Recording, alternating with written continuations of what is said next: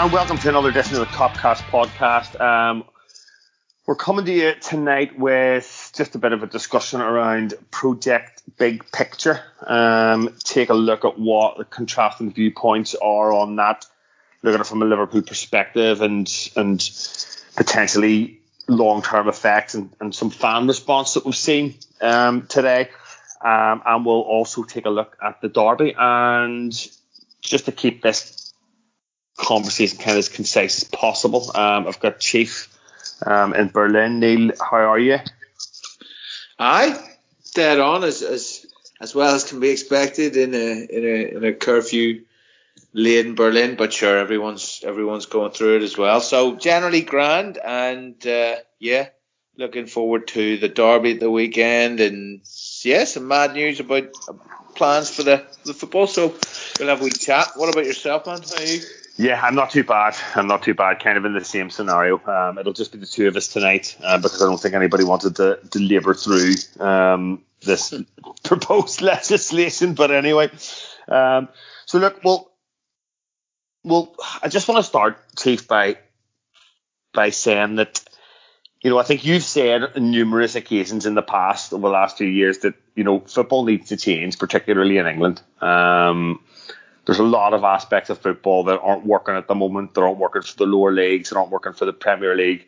And these proposals, address a lot of those issues, first and foremost. But this is something that has to happen, or had to happen sooner or later, let's be honest. Yeah, I mean, I certainly think so. And to be honest, I think the main reason why it's out there is because nothing else is, and why it's causing such a furore from the wide, I suppose, the wider public a little bit, and sort of the usual suspects in the press, is because there has been such limited change, if any, in English football since 1992, and things have sort of come a long way. Things have evolved. Life is different. Business is different. The sport is completely different. The way it's played almost is different. Certainly in terms of the speed, in terms of the way it's coached, in terms everything has evolved. We don't need to continue down that path. And it's about time that there was a shake-up. And you mentioned there, and we'll come on to discuss the specifics. There are some aspects which can seem, and potentially are, self-serving for the architects of the plan and those behind it. But that's normal. When you come up with a plan, you tend to look after yourself a little bit. At the same time, there are many aspects which are entirely welcome, and if the plan is not accepted, at the very least, its leaking will put those issues into the wider public and maybe force a few moves on them. Yeah, well, I think that's a clear indication of the top team's intent to force this change through, because, as you say, there hasn't been any sort of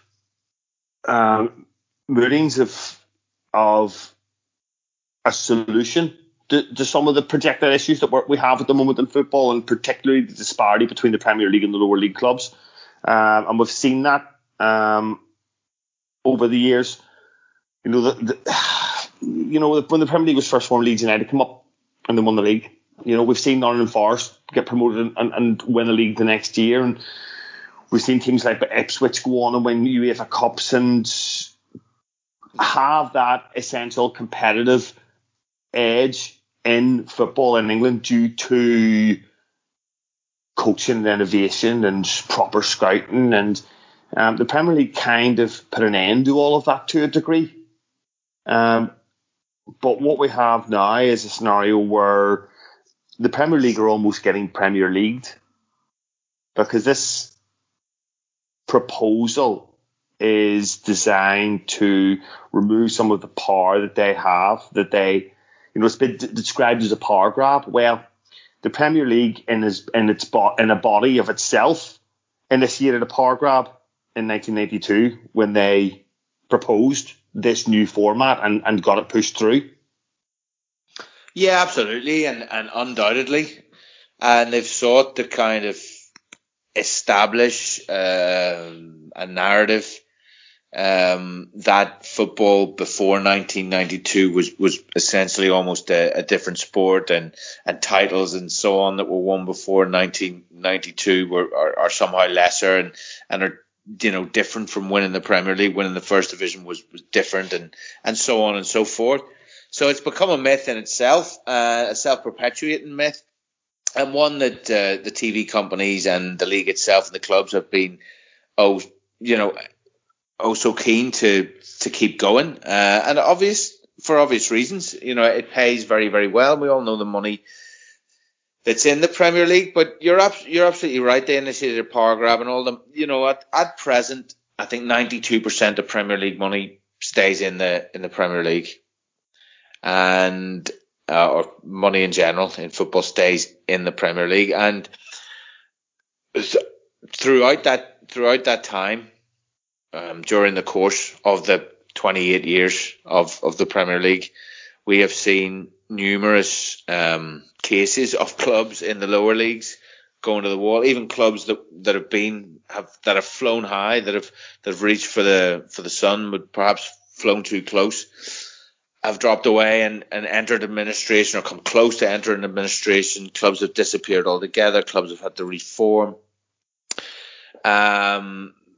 You've seen attendances drop massively in certain divisions at certain clubs over the years, and just a whole raft of financial problems essentially engulf the lower leagues. And at the moment, things are precarious, and something like they were precarious, and something like a shutdown. A loss of earnings, a complete loss of earnings for lower league clubs is catastrophic. And the idea that fans won't be back in stadiums, certainly for this calendar year and probably not for the rest of the season, is it could be fatal, and it will be fatal for a large share. So, I mean, I think some will say that the timing of this seems opportunistic. Given the pandemic and given the state of football as it is, but I think in a way it's a case of necessity leading here. Yeah, you're absolutely right, and I think I listened to Marcus Bean on the Guardian podcast, and what he stated was the reason this is the only deal on the table, and realistically, it shouldn't be the EFL or the Premier League clubs negotiate with Manchester United, Liverpool and Chelsea. It should be football negotiating with the government, and the government have shown no willingness to find a financial package in order to support football clubs. Therefore, we're in this position now where this deal may be deemed as unsavoury by a few, cynical by others, but if you look behind all that, this moment in time, with nothing else on the table, absolutely nothing else on the table, this is a necessity. Oh, 100%. And I think we were chatting pre-pod that perhaps this proposal has come out, even though apparently it's draft 18. Perhaps it isn't quite ready, but it's being pushed forward. And let's not forget that its main champion, certainly the voice of it, is Rick Parry, head of the EFL. And that, to me, is no coincidence. That's being pushed forward because these clubs are in trouble, and they're going to be in serious trouble, i.e. it's going to be the end, terminal trouble for a lot of them if a deal isn't forthcoming. And, fair play to whoever wants to wait for a deal to come to save football from the Conservative government, the government that historically has done so much to destroy the game. It isn't going to come. They'll be waiting forever. Premier League itself hasn't managed to, because as Sean Dyche quite eloquently put it the other day, well, hedge fund managers don't lend to other hedge fund managers. If they go bust, they go bust. Why should we help the lower clubs? Well, that's typical of the selfish attitude for me of the perennial Premier League underachievers, or shall we say overachievers, perhaps is better, the ones that shouldn't really be there. They don't really add that much in terms of the spectacle. They plod away year after year. Should the rest of football be held to ransom by that kind of little cabal of teams that actually sort of holds the power? I know people are disgruntled by the move to change the voting in the Premier League as well in the proposal, and I understand that because the new proposals go too far the other way. But I do. Yeah, so let's concentrate on the voting then. So the way it sits is currently it's a one team, one vote system, and it requires a 2/3 majority in order to pass any vote. And such examples of that are the 5 sub rule, which again, Premier League clubs as a body have decided to vote on a 2/3 majority that they would rather revert to 3 subs, and that's it for this season. So these are the sorts of decisions that are pushing Liverpool, Manchester United, Chelsea to become frustrated at their lack of influence, because the fact remains that the way it works at the moment, essentially the Premier League can be controlled by the bottom 7 clubs. Well, that is the big problem. And that is, you've hit the nail on the head with that last thing there, because everyone thinks, one club, one vote. Well, that's democracy. That's fair. That's, It's democracy if it's a 50-50. If you require more than half, but requiring more than 2/3 doesn't feel like democracy to me. No, I mean they've put a safeguard in there so that it's not that easy to change the laws, and that's fair enough. But the result of that is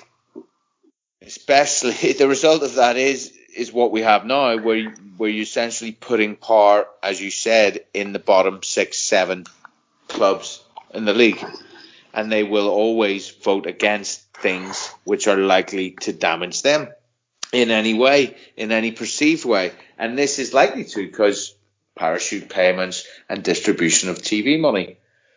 Having said that, the thing that then also translates to the Championship, in that you, in a way, you end up with the same teams, if not always, but regularly coming back, and they're being just this cycle. How many times do you hear the line, they'll come up and they'll go down and they'll get ready for the next year when they come back up and attack it the second time? Burnley literally used it as a strategy where they would come up, take their licks, go back down, take the parachute payments and build a more sustainable Premier League team from there. And they've done it very, very successfully, to be fair to them. But this is what we've seen over the years, is we've seen the same clubs coming up and down. Who came up this year? We saw Fulham come up this year. Again. We've seen West Brom come up this year. Again. We've seen Leeds finally come back up. But that, again, is because of financial mismanagement. And when they went down, I don't believe there was such a thing as parachute payments when they went down. And they may have actually have been, a cautionary tale in order to convince people that parachute payments were the way to go. But we've seen it with teams like Newcastle, with teams like West Ham. Yep. These teams float in and out of the Premier League perennially. Totally. And nobody else really, very few others really have a chance of coming up. It's good to see Leeds come up. I'm glad they've come up. And I you mentioned there, they've basically done it without the parachute payments. And they're a big club, and they, because of their history and because of their fan base and so on, they they've been able to attract probably investment, and they've got a very good manager and all the rest of it. But they've done it the right way. They've come back up. But for me, you're skewing. You're not. The money in the Premier League doesn't just skew the league, the quality of the football in the league. but it also skews the division below because of and who can possibly come back, and it becomes this little closed shop. Even if you go down, you're likely to come back up. If not the first year, then probably the second. And if you don't, maybe you really will slide like a Stoke or a Sunderland or whatever. But they are really the extreme cases. Most teams yo-yo certainly for a while before drifting away or finally establishing themselves. And it shouldn't really be like that. You shouldn't really get 3 chances. If people talk about the romance and stuff, and that's fine. But if you want it to be romantic, then let it be romantic. Let the teams come up and just have a bash at it. And if they go down and they take their chances. But why should that parachute payment be used up on one club who failed essentially in their season? They had a great bash, but they failed. Why should they get money which could be shared out amongst 10 clubs in that division to help them? Yeah, 100%. The voting proposal as to how it's restructured, however, and we'll come back to the parachute payments because I think it's a significant change, but the voting structure, the way it's been positioned now, is the top 6 clubs plus the top 6 clubs: Spurs, United, Arsenal, City, Chelsea, and Liverpool, plus this bizarre selection of 3 clubs, which are Southampton, Everton, and West Ham United. I'm not sure why those clubs are the clubs that have been selected to make up the 9. It seems strange to me that it would be those 3. I'm looking at it, I'm thinking to myself, why not Wolves? I'm thinking to myself, why not Leicester? I'm thinking, why not Villa? Why not Villa? Maybe because they're a relatively new Premier League club. Maybe these, I would argue, maybe these are the 3, most long established. I think Everton have never been relegated from the top division, have they? So they sort of would have to be in there. West Ham, obviously, they're a big club. They've got a big fan base. They've got a lot of history, but they've yo-yoed quite a lot, as we've spoken about, not just in recent years, but even historically. Southampton, I'm not really sure about. They've yo-yoed a few times, but yeah, who knows why they've really gone for those 3? But anyway. So the way it's been positioned now is that it only requires 2/3 of those 9 clubs, which basically skews it the other way, where you would need 6 of those 9 in order to pass any bill, which essentially will be the top 6. And the concern, and this is the big concern that I have around this, is that those top 6 will essentially collude in order to weigh things even further in their favour. And let's be honest, things are already weighed in their favour considerably. That's why they're always there and thereabouts. So do they, how much more, I suppose the question I'm asking, how much more help do they need? And see, to be honest, Chief, that would kill any sort of romance in the perspective of teams like Leicester going on to win the league. You wouldn't see that ever again. It would also allow. I'm not convinced. The other thing is it wouldn't. Well, it's the way it is the way I feel about it. It would also suggest the fact that I'm enjoying United's slide. I'm enjoying watching the potential that United could literally slide down. Okay, let me come back at you here, because I am also very much enjoying United's slide. Let that not go unmentioned. But I don't think that changing the changes as they are proposed here would make any difference to that per se, because they've still got all the money in the world. They've had all the money in the world. They've spent hundreds of millions, probably in the billions, since Ferguson left. Certainly when you include the contracts that they've paid their managers both in and out of work. And they're not getting anywhere. They've tried top managers in inverted commas. They've gone for experience. First they went for continuity in a way with Moyes. I'm sure they were paying him a fair whack. Then they went for Van Gaal and his know-how, his experience, caliber and pedigree and yada, yada, yada. He failed catastrophically. Then they went for Mourinho again for the same reasons. And he's a winner in inverted commas. He also failed. And now they're on their club legend, in inverted commas, a pretty weak legend, I have to say. But certainly a good player, goal scorer at the time, although never a starter, as their man, and they're sort of backing him. But they've spent $1 billion or more, is what I'm saying, and they've signed top players, in inverted commas, maybe not the very top, but they've signed names, they've thrown money at it, they've tried everything, they've just failed. And changing these rules, there is always a rush to say, if these changes will happen, then that means that X, Y, and Z, and we can kiss goodbye to everything. But I don't necessarily sort of go along with that, I have to say. I mean, yeah, on the face of it, or in reality, if these changes went ahead, financially speaking, the bigger clubs would get more money. So that's fine. So there'd be a bit more of a discrepancy there. But if you're talking about the voting thing, I think personally there should be a change. I think it is a bit much to say, oh well, these 9, but we only need 2/3, so it can just be us 6 that make all the decisions. I think that's a bit of a piss take.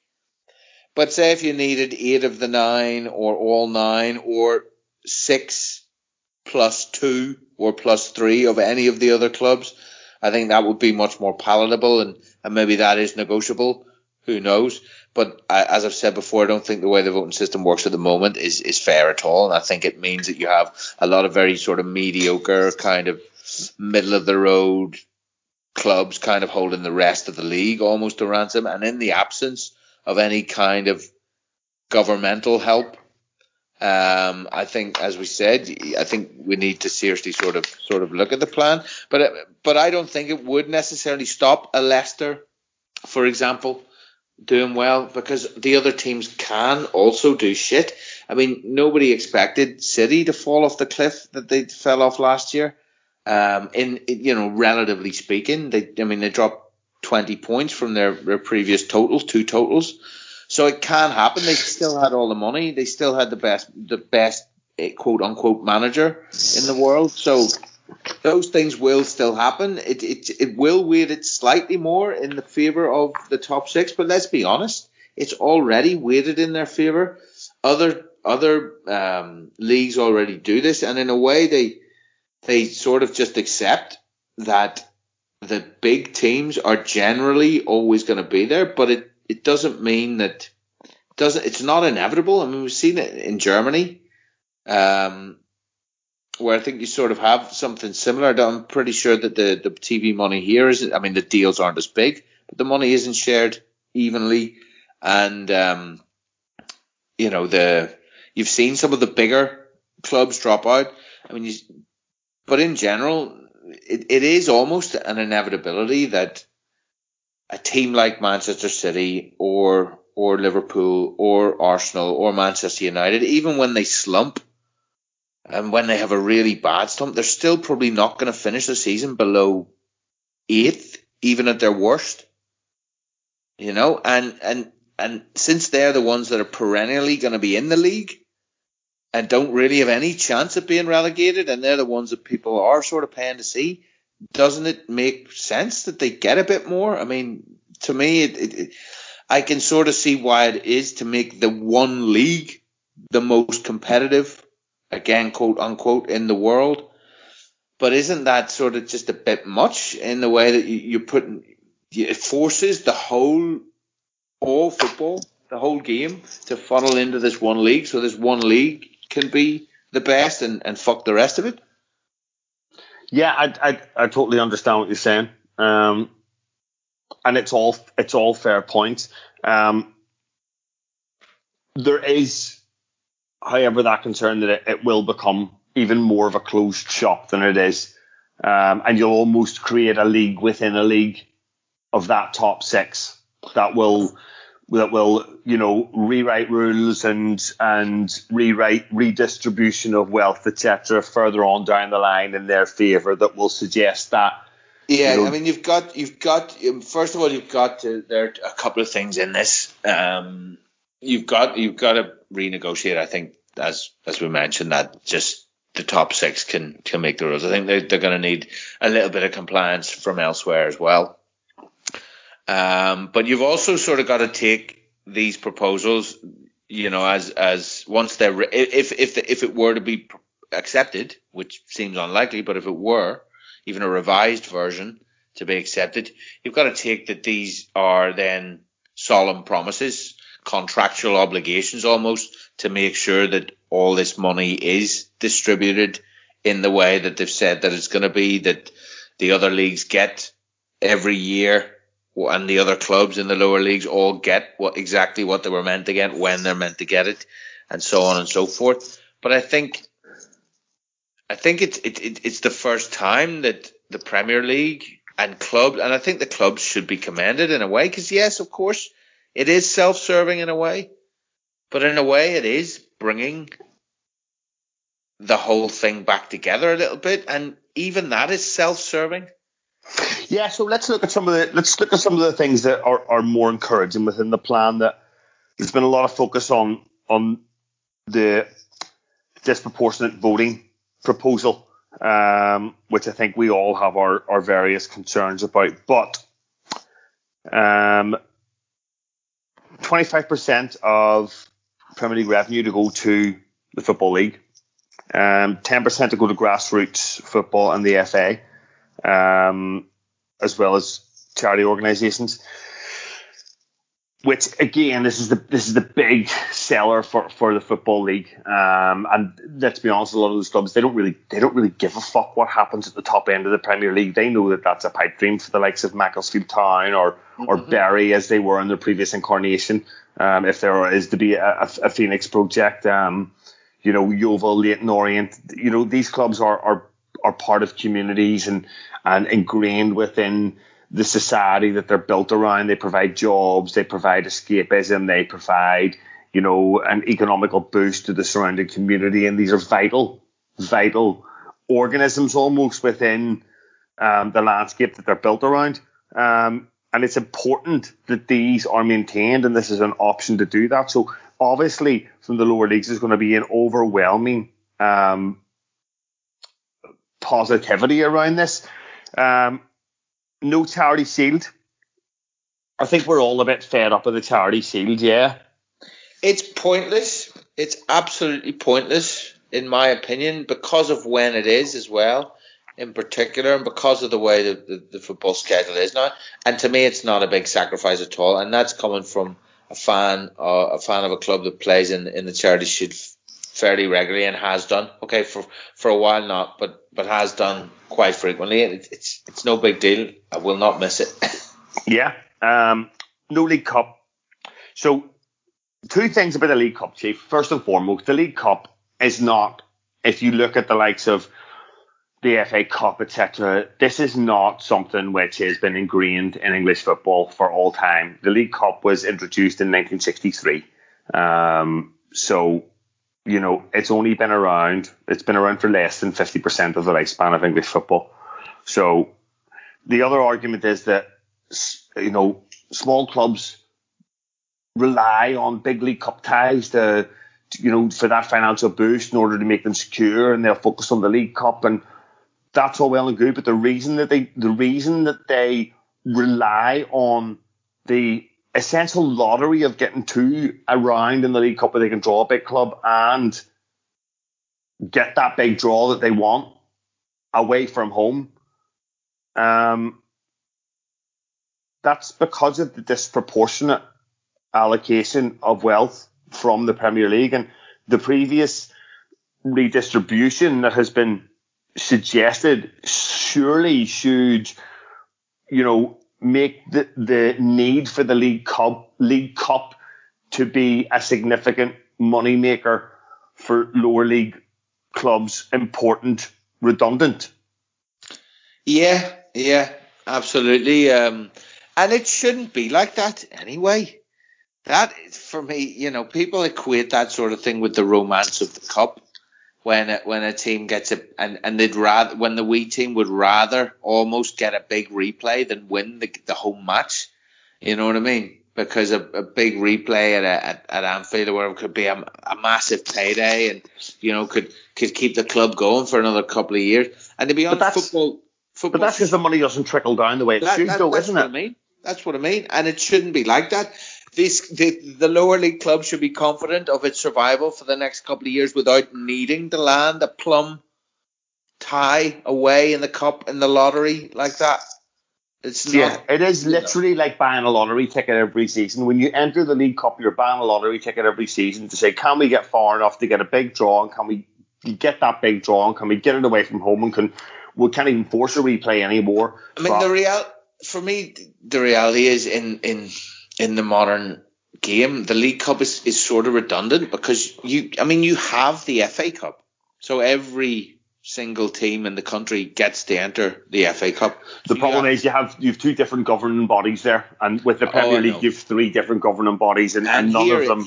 Herein lies the problem, and that's why we're going to have a lot of ructions over this, because each one's going to be put out of joint, and actually all of them are put out of joint by this, because it's the clubs themselves and the EFL themselves seem happy with it. So realistically, the EFL I think are very happy with it. I think if we're looking at a reason, if we're looking to draw a poll, if we're looking to draw a poll to determine whether the League Cup should be kept or not, within this proposal, if it is to be negotiated, let's say, surely the people to ask are the EFL League One and League Two club chairmen to say, do you want to keep the League Cup or do you want this? And they, in my opinion, from what I've heard, would resoundingly vote for the proposal. Absolutely. Listen, the proposal is far, far better than the League Cup. And, okay, you'd be losing a cup competition with history. You'd be losing a chance of silverware for a club. So it is something to disappear. It's not that it wouldn't be missed in any way, or that, but at the same time, this proposal is much, much better for the vast majority of those clubs in the long run. And the vast majority in general, it's better for football in the long run than having another governing body trying to get their cup competition. There's pretty much irrelevant cup competition in. And yeah, we talk about gate receipts and they're important, and that is true.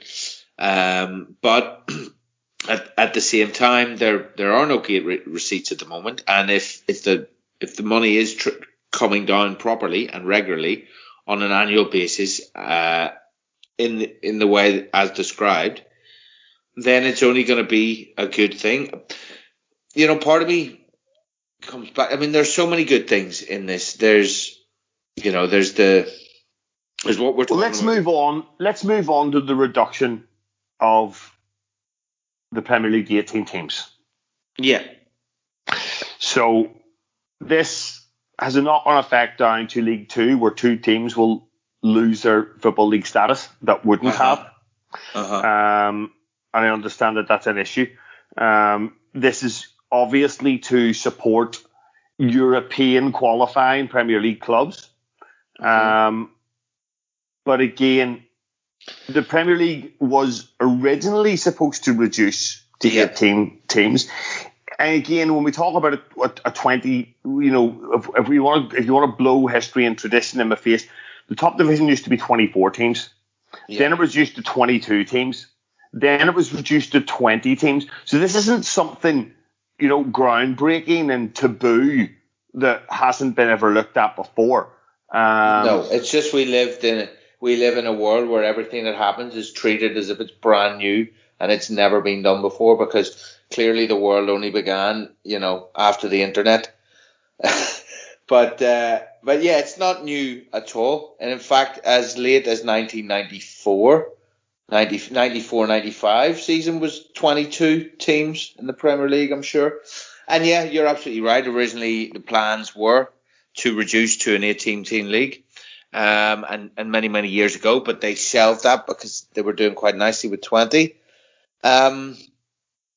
For me, again, yes, two clubs at the bottom of the league system will lose their positions, and that's going to be obviously sad for them and their communities. Again, though, it's part of football when the league's reduced. Before that happened as well, and it happens. The competition gets slightly better over the years. Things evolve. Survival sort of the fittest in a way, not harsh, not massively harsh, not fuck yous all, but there are fewer places now, so you play for it. There are a few places in the Premier League as well, therefore you play for it. That's the nature of competition, and let's not forget that above anything else, football is a sport. So there is a level of competition. We shouldn't forget that. And yes, it will probably help teams qualifying for Europe. But the one thing no one's talking about, and has been a massive problem for forever in my lifetime, no one's talking about the national team. It'll help the national team. Not that I give a shit because I don't support England, but it will massively help them playing fewer games. You get the tournaments, and Germany are in the final. Well, they play far fewer games, and Spain are in the final. Oh, well, their league isn't as competitive because it's weighted further. And they don't have a secondary. And they don't have a secondary. And they don't have a second cup competition. Oh, why are England always knackered when they get? Because you just fucking flog them at the end of the day. So. Reducing to 18 for me, it'll improve the quality of the competition, and it's not a massive, massive step. I think it as we said, was in the original plans, and for me, I've got absolutely no problem with it. No, I think it's 18 in Germany. I think it used to be 18 in Italy. Is it still, or did they go back to 20? I think they went back to 20. I think they went back to 20 for whatever unbeknown reason, but they used to be again 18. But this is just to prove the point that this isn't something groundbreaking that's being proposed here. So I don't think people should get their knickers in a twist too much about this. And the bottom line, Chief, is that they're worried about two teams losing their football league status. Well, we're in a situation where in 3 months' time there could be a whole lot more than two leagues losing the football league status. That's it. I mean, at this stage, if you want to use an analogy, you're almost amputating one or two fingers to stop the whole arm. Well, that's it. Well, we're cutting your nose off to spite your face, essentially. Yeah. To look at it the other way. Yeah. If you weren't to go for this, yeah. I mean, we talk about Italy there, but just even on the 18, just another point is. It's very rare that at least one team isn't madly cut adrift at the bottom. Sometimes, quite often, there are two teams during the year that from the very start are pretty much nailed on to go down. Yeah, you nailed Norwich on from probably 10 games in last year. Yeah, despite beating the champions. Absolutely, and despite the fact that the points total needed to stay up was the lowest it's ever been. Mm-hmm. You know what I mean? And this year you've written off Fulham already, 100%. You wrote them off in game absolutely. 1. So they're gone. They may as well not be in the division. It's no fun for them. It does no good to their players. As we say, it's almost an exercise in futility. And so again, I don't see that there's a big problem with that. No, if anything, it would probably make the relegation battle more exciting. Yeah, and I think we should maybe come on to that, and segue in and touch on the potential change in playoffs and relegation and promotion. Yeah, so this is something that's done in most other countries, I believe. It's done in Italy, it's done in Germany. I'm not sure whether it's done in France or not. I think it is, yeah. Yeah, but this is I think there's 2 up, 2 down automatically, and then there's a final playoff place where the third place, but what would be, I suppose, the 16th placed team in the Premier League playing off against the third best placed team in the Championship. Whether they have playoffs to decide that or not, again, I don't think that's a Premier League decision. No, but I But think it was mooted that there would be a playoff to decide who would play in the playoff. If you see what I mean? Yeah, absolutely. And it might be 3, 4, 5, and 6 playoff to decide who plays 16 in the Premier League. But again, this isn't anything new. This isn't anything revolutionary. These are ideas that have been deemed to work in other countries for a significant period of time that the Premier League are being encouraged to adopt. And again, it just goes to show that the Premier League are and have been for a number of years out of touch with what goes on around Europe. And it's a very English attitude that we know better and we'll go it our own way and we'll do things our way and differently and basically be damned the rest of you. And I think when you have these foreign ownerships coming in, particularly the Americans, they're looking at this stereotypical English attitude and thinking to themselves, why are you behaving like this? It's almost as though you're doing it out of spite because you know better than Johnny Foreigner. It's almost Neanderthal, like, isn't it? In a way. It's a refusal to adapt. It's a refusal to evolve. I suppose it's a refusal to accept that other cultures might have better ideas than you. And yeah, and even just to come in the line a little bit and to act as if it is a revolution that's being proposed. Okay, I admit that, or I would agree, there are a lot of proposals that have been put forward in this. Well, I was going to say document. I suppose it is a document. I haven't read the document. I've just read the reports on the document in various newspapers and sports websites. A couple of really good pieces, particularly in the Guardian and on the Athletic on the subject. But yeah, I mean, there are a lot of, so there's a lot to take in. There's a lot to chew over and think about and decide whether you like, whether you don't. But for me in general, it's a good piece of work. It has its flaws and people will be quick to point them out because people generally are. But I think what's most important here is there's a lot of really good stuff in it. There's a lot of stuff that needs to be done and should have been done a long time ago. And that's from the redistribution of wealth from the Premier League down the so-called pyramid, down to the grassroots. We do need, I think, and we've been talking about it for a long time, to radically do something about the League Cup, whether that's completely remove it or remove top division teams from it or remove the top 6 or who, but there needs to be serious shake up there. We've been saying that for a long time because it's been devalued.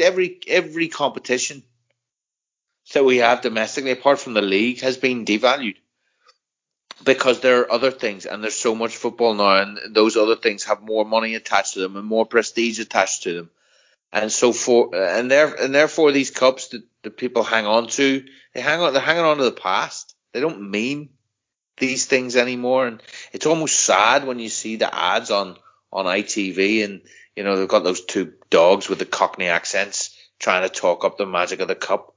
And you're like, yeah, fine, you can do that, and whatever, it's still okay. It's okay, but it's only okay now. And that's even the FA Cup, never mind the League Cup, which was never really such a huge thing, unless you're going way back to the 80s. And even then, it's always been the third competition. So anyway, I mean, the League Cup aside, capping away tickets at £20, taking the fans into account and subsidising travel, making sure the money is better spread. All these things are things that need to be done. And yeah, I think there's things in there, I think, that were put in to appease fans. And you've got the capital of £20 away tickets. You've got the subsidisation of away travel. You have the option for clubs to introduce safe standing in their stadiums. However, there has been a joint fan statement from the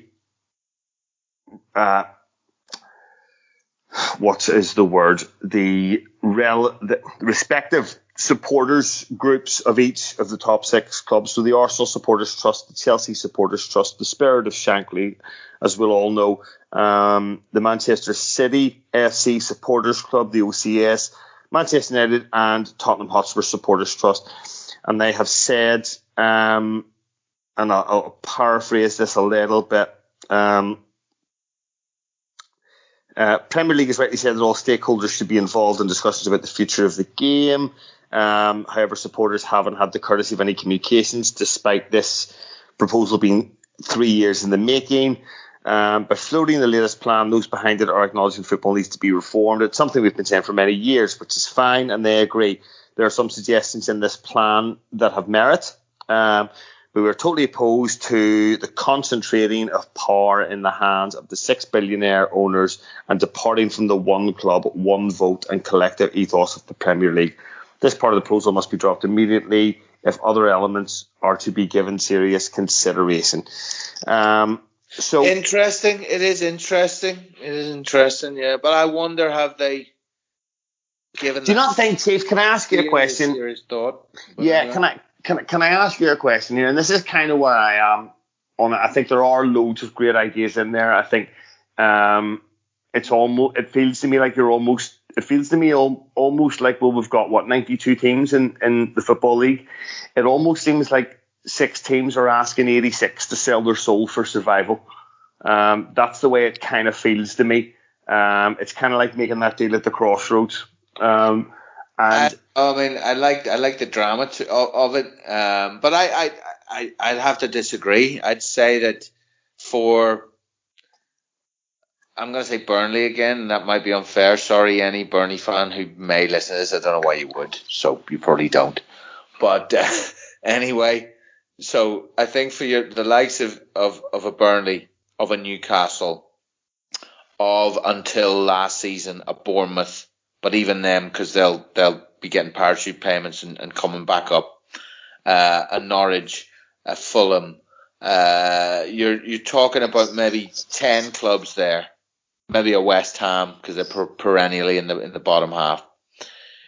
But they're going to be included in the big boys in the new proposal. Who knows? But yeah, but they're not really going to be though, because it's 6 of those 9, so they'll still be frozen out. Yeah, so I mean, it's kind of Chief. It's kind of we're complaining about skewing those 6 or 7 clubs. You're kind of skewing it the other way then. Yeah, but you've got to go more than the 6. I think they've chanced their arm there. Yeah, I think 100%.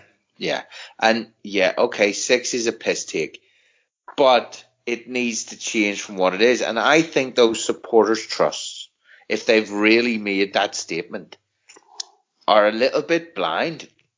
They're shooting themselves in the foot, because they are saying, they're handing the power and allowing the power to remain within this cabal of average teams and average clubs, which will consistently want to try and pull them back, but will never be able to. And this is where we are. We'll never actually be able to claw back on the top clubs. It's time. I think there's a compromise there's a compromise to be found between those 2 extremes. The one that we have at the moment and the one which is being proposed. And for me, that is the key sticking point here. Absolutely. Because to me, Chief, winning things mean an awful lot. And it took us a long time to get to this point. And that's the reason it means as much as it does. And, if you're essentially going to be one of these 6 teams that's going to win things all the time, and realistically, it's probably going to be only one of only 4 teams that's going to win things all the time, you really... Well, it already is.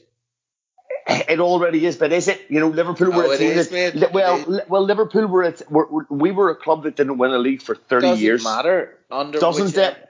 but it doesn't matter because under whatever year this proposal might have been floated during the Premier League era, we would have been in the big six. I understand that. You The know what I concern mean? I have, I do get that, Chief. The concern that I have, though, is that we have a situation here where the big six, once we give these six the power, what happens next? What does football in England look like? The same thing that happens now. But I agree. You don't want to concentrate power completely and totally in the hands of those six clubs. I do understand that.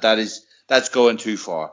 But the concern I have, Chief, is what does football look like in 5 or 10 years' time if you hand the power to those clubs? You know, You can't do that. But my concern is, if you flip it the other way, if you leave control in the ne'er do wells, for want of a better word, you will never have any progress at all, because they have their only raison d'etre is just to stay in the league, just to keep things the way they are, just to tread water. It's to keep getting the payday, Premier League payday. Exactly, and there's no romance in that. There is no competition.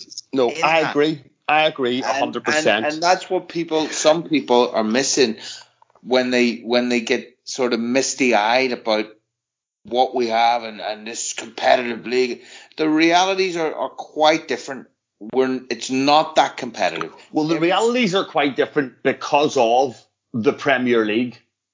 That is why the reality is different. Yeah. You know, the Premier League have structured things in such a way that this is the reality that we now have. And they've created this problem themselves, where they've handed the power and sustained success to the Manchester Uniteds and the Chelseas and also now the Liverpools of this world, where they can dominate English football, and there won't be a Nottingham Forest, and there won't be a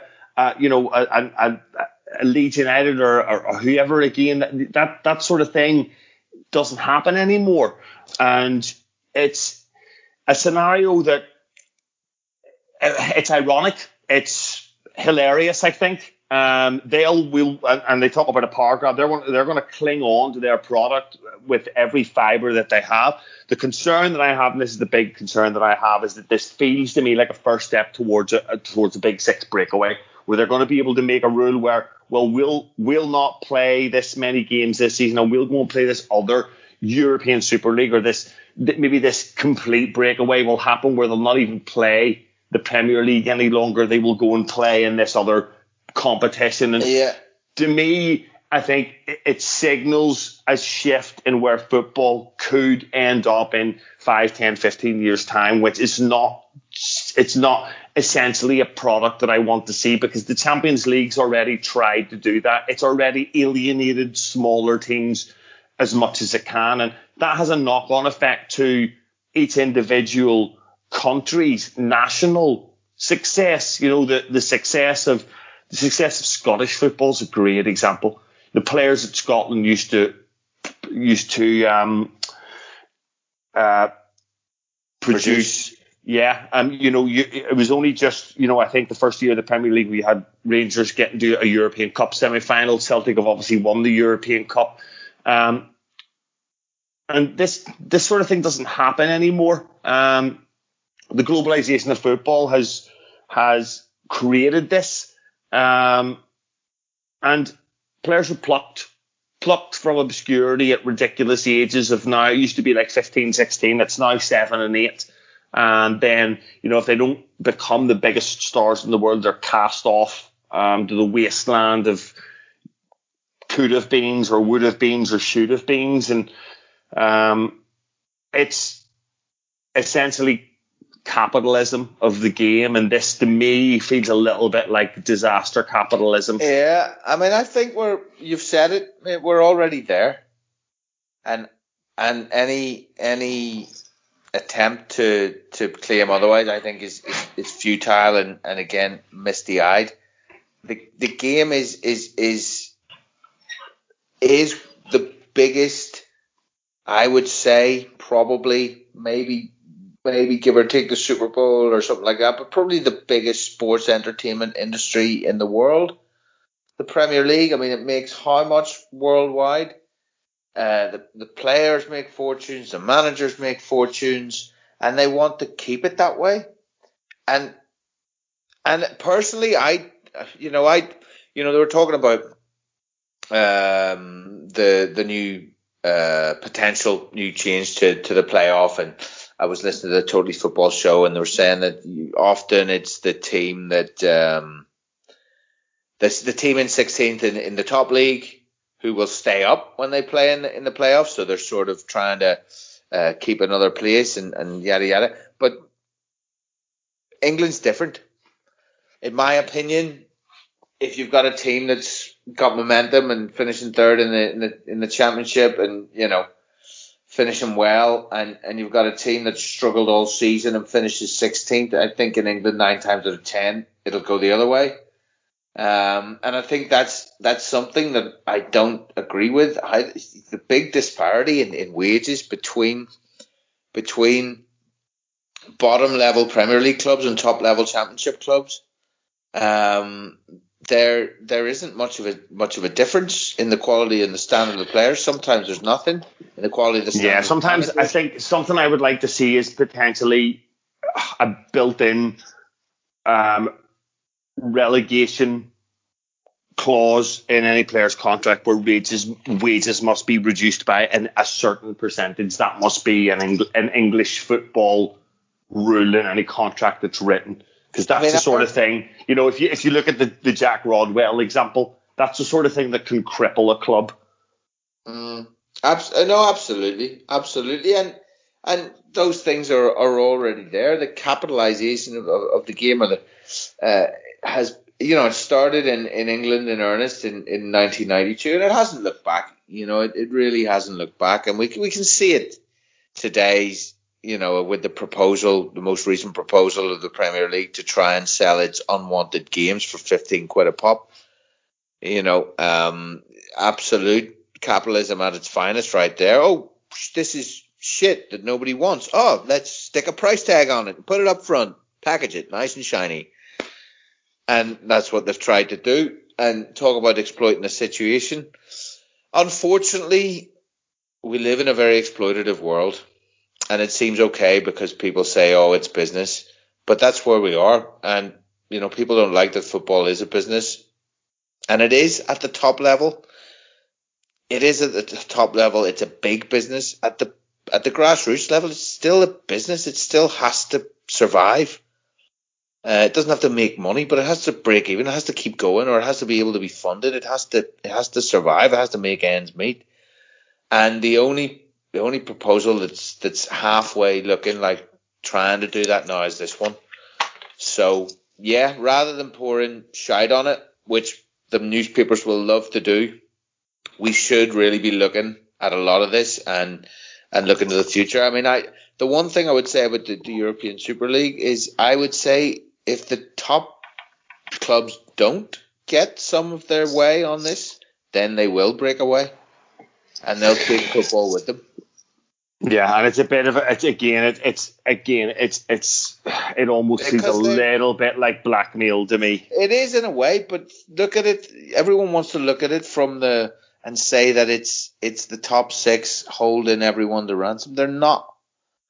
For me, they're using the situation to their advantage, absolutely. But it's something that needs to be done, I think, for the good of the game as a whole in the country, because I think the Premier League, the way it is, the way it's been allowed to manifest itself and become the entity that it is, I think that is destroying romance, competition, the glory of the game, all of that, because it's just a giant cash cow and all you've got to do is be in it. Yeah, agreed. All right, well, listen. Let's take some time to look ahead to the derby. We've got good news. We have our COVID contractors back. We've got Mane and we've got Thiago back. Henderson, arguably the most important of them all. 65 minutes for England, that will do him no harm at all. by all accounts, I didn't watch it, but he seemed to perform really well. And I think for me, that's something that was really missing against Villa. But it's an Everton team that they're going to be confident. They're going to be informed. They've got players playing well. So I don't know. This is a funny game, Chief, because this derby at Goodison has produced very little quality and very few goals in the last 4 or 5 years. Potentially, this could be quite the opposite. Yeah, I mean, I think it's got goals written all over it, but famous last words for a Merseyside derby featuring a Jurgen Klopp side. We don't get many there, and neither do they. I think we've scored once there in this derby visit. Is that right? The 1-0 to Sadio Mane. I think Mane last minute, 94th minute or something. Yep, I think so. Is the only one. So yeah, it's one of them. Everton are going to be going into it full of beans. I don't know on the fitness of Richarlison. I know he was carried off in their last game, or had to go off early in their last game. Quite early, was subbed in the first half. So I'm not sure on his fitness, but obviously Calvert-Lewin is, in fine fettle and surely at the top of his confidence at the moment. Obviously, James Rodriguez is shining, as I think everybody thought he would do in the Premier League. He's head and shoulders above a lot of the midfielders he's coming up and defenders he's coming up against. And they've got a way of playing. It's not rocket science, but it works. They're very combative in midfield. They get the ball wide. They get the ball into the box. Great service for Calvert-Lewin, and he's finishing with one touch, as he says, and he's proven very adept at it. So it's going to be a challenge, and with our back four performing as it did in the last game, and the unlikelihood of us having anyone other than Yoli Adriano in nets, we could be up against it. Some good news, of course, for us, I think you mentioned, is we're expecting to have the trio back. So Sadio Mane, massively important. Thiago, well, we haven't actually had much of a chance to see his importance yet, but obviously potentially a huge player for us. So he's back, and obviously Jordan Henderson, captain and tempo setter in our midfield, and standard setter. Yeah, standard bearer, tempo setter, all round, very important. MVP as well, when you consider the stats we've talked about before in terms of games lost when he's on the pitch, goals conceded when he's on the pitch, and so on. So the two massive ones there are Henderson and Mane, and Thiago. It's only good news that he's back, of course. So that's huge. Big loss is, of course, Alisson. I think everybody knows, certainly my feelings on Adrian. We've just got to hope that the defence and the midfield and the front three just do their job and keep the ball away from him as much as possible. Also, Bobby, a couple of goals for Brazil. Nice. Do him no harm. And Salah, the way we've seen Salah. Salah's on fire. No worries about him. Like. Yeah, not a worry at all. So it'll be interesting to see the midfield three. I don't know. I'll probably plump Thiago, Henderson, Wijnaldum, to be honest, for this one. Yeah. I'm not. You're not far away from that, are you? You're not far away from that at all. You maybe got a Fabinho question, but he might play centre back, depending on what the situation is there. Given Joe Gomez is showing against Villa. I think what about Matip? Because I can imagine with Calvert-Lewin, Matip would be the one that I would love to see. Yeah, I mean, if Matip's fit, then by all means, he's first in the queue, you would say, after Gomez's recent performances. Yeah, hopefully he's first in the queue to head the ball out of the box as well. Absolutely, he loves a header, Big Joel. Like, I mean, he'd be desperate to get his place back, so he'll want a good game. Yeah, I think the supply line to Calvert-Lewin is going to be vital here, and that was one thing that the midfield really failed to do. Pressure on the ball. Pressure on the ball and cut that supply line to the front players against Villa. So that's going to be vitally important. So look, I think we'll probably wrap it up there, Chief. The two of us managed to crack on for quite some time. I know that we're going to be going into that, and they're top of the league. That's sick. Yeah, well, we'll have to knock them off their perch. That's it. Yeah, it's. Or you're going to be getting some real abuse from your cousin. I know that much anyway.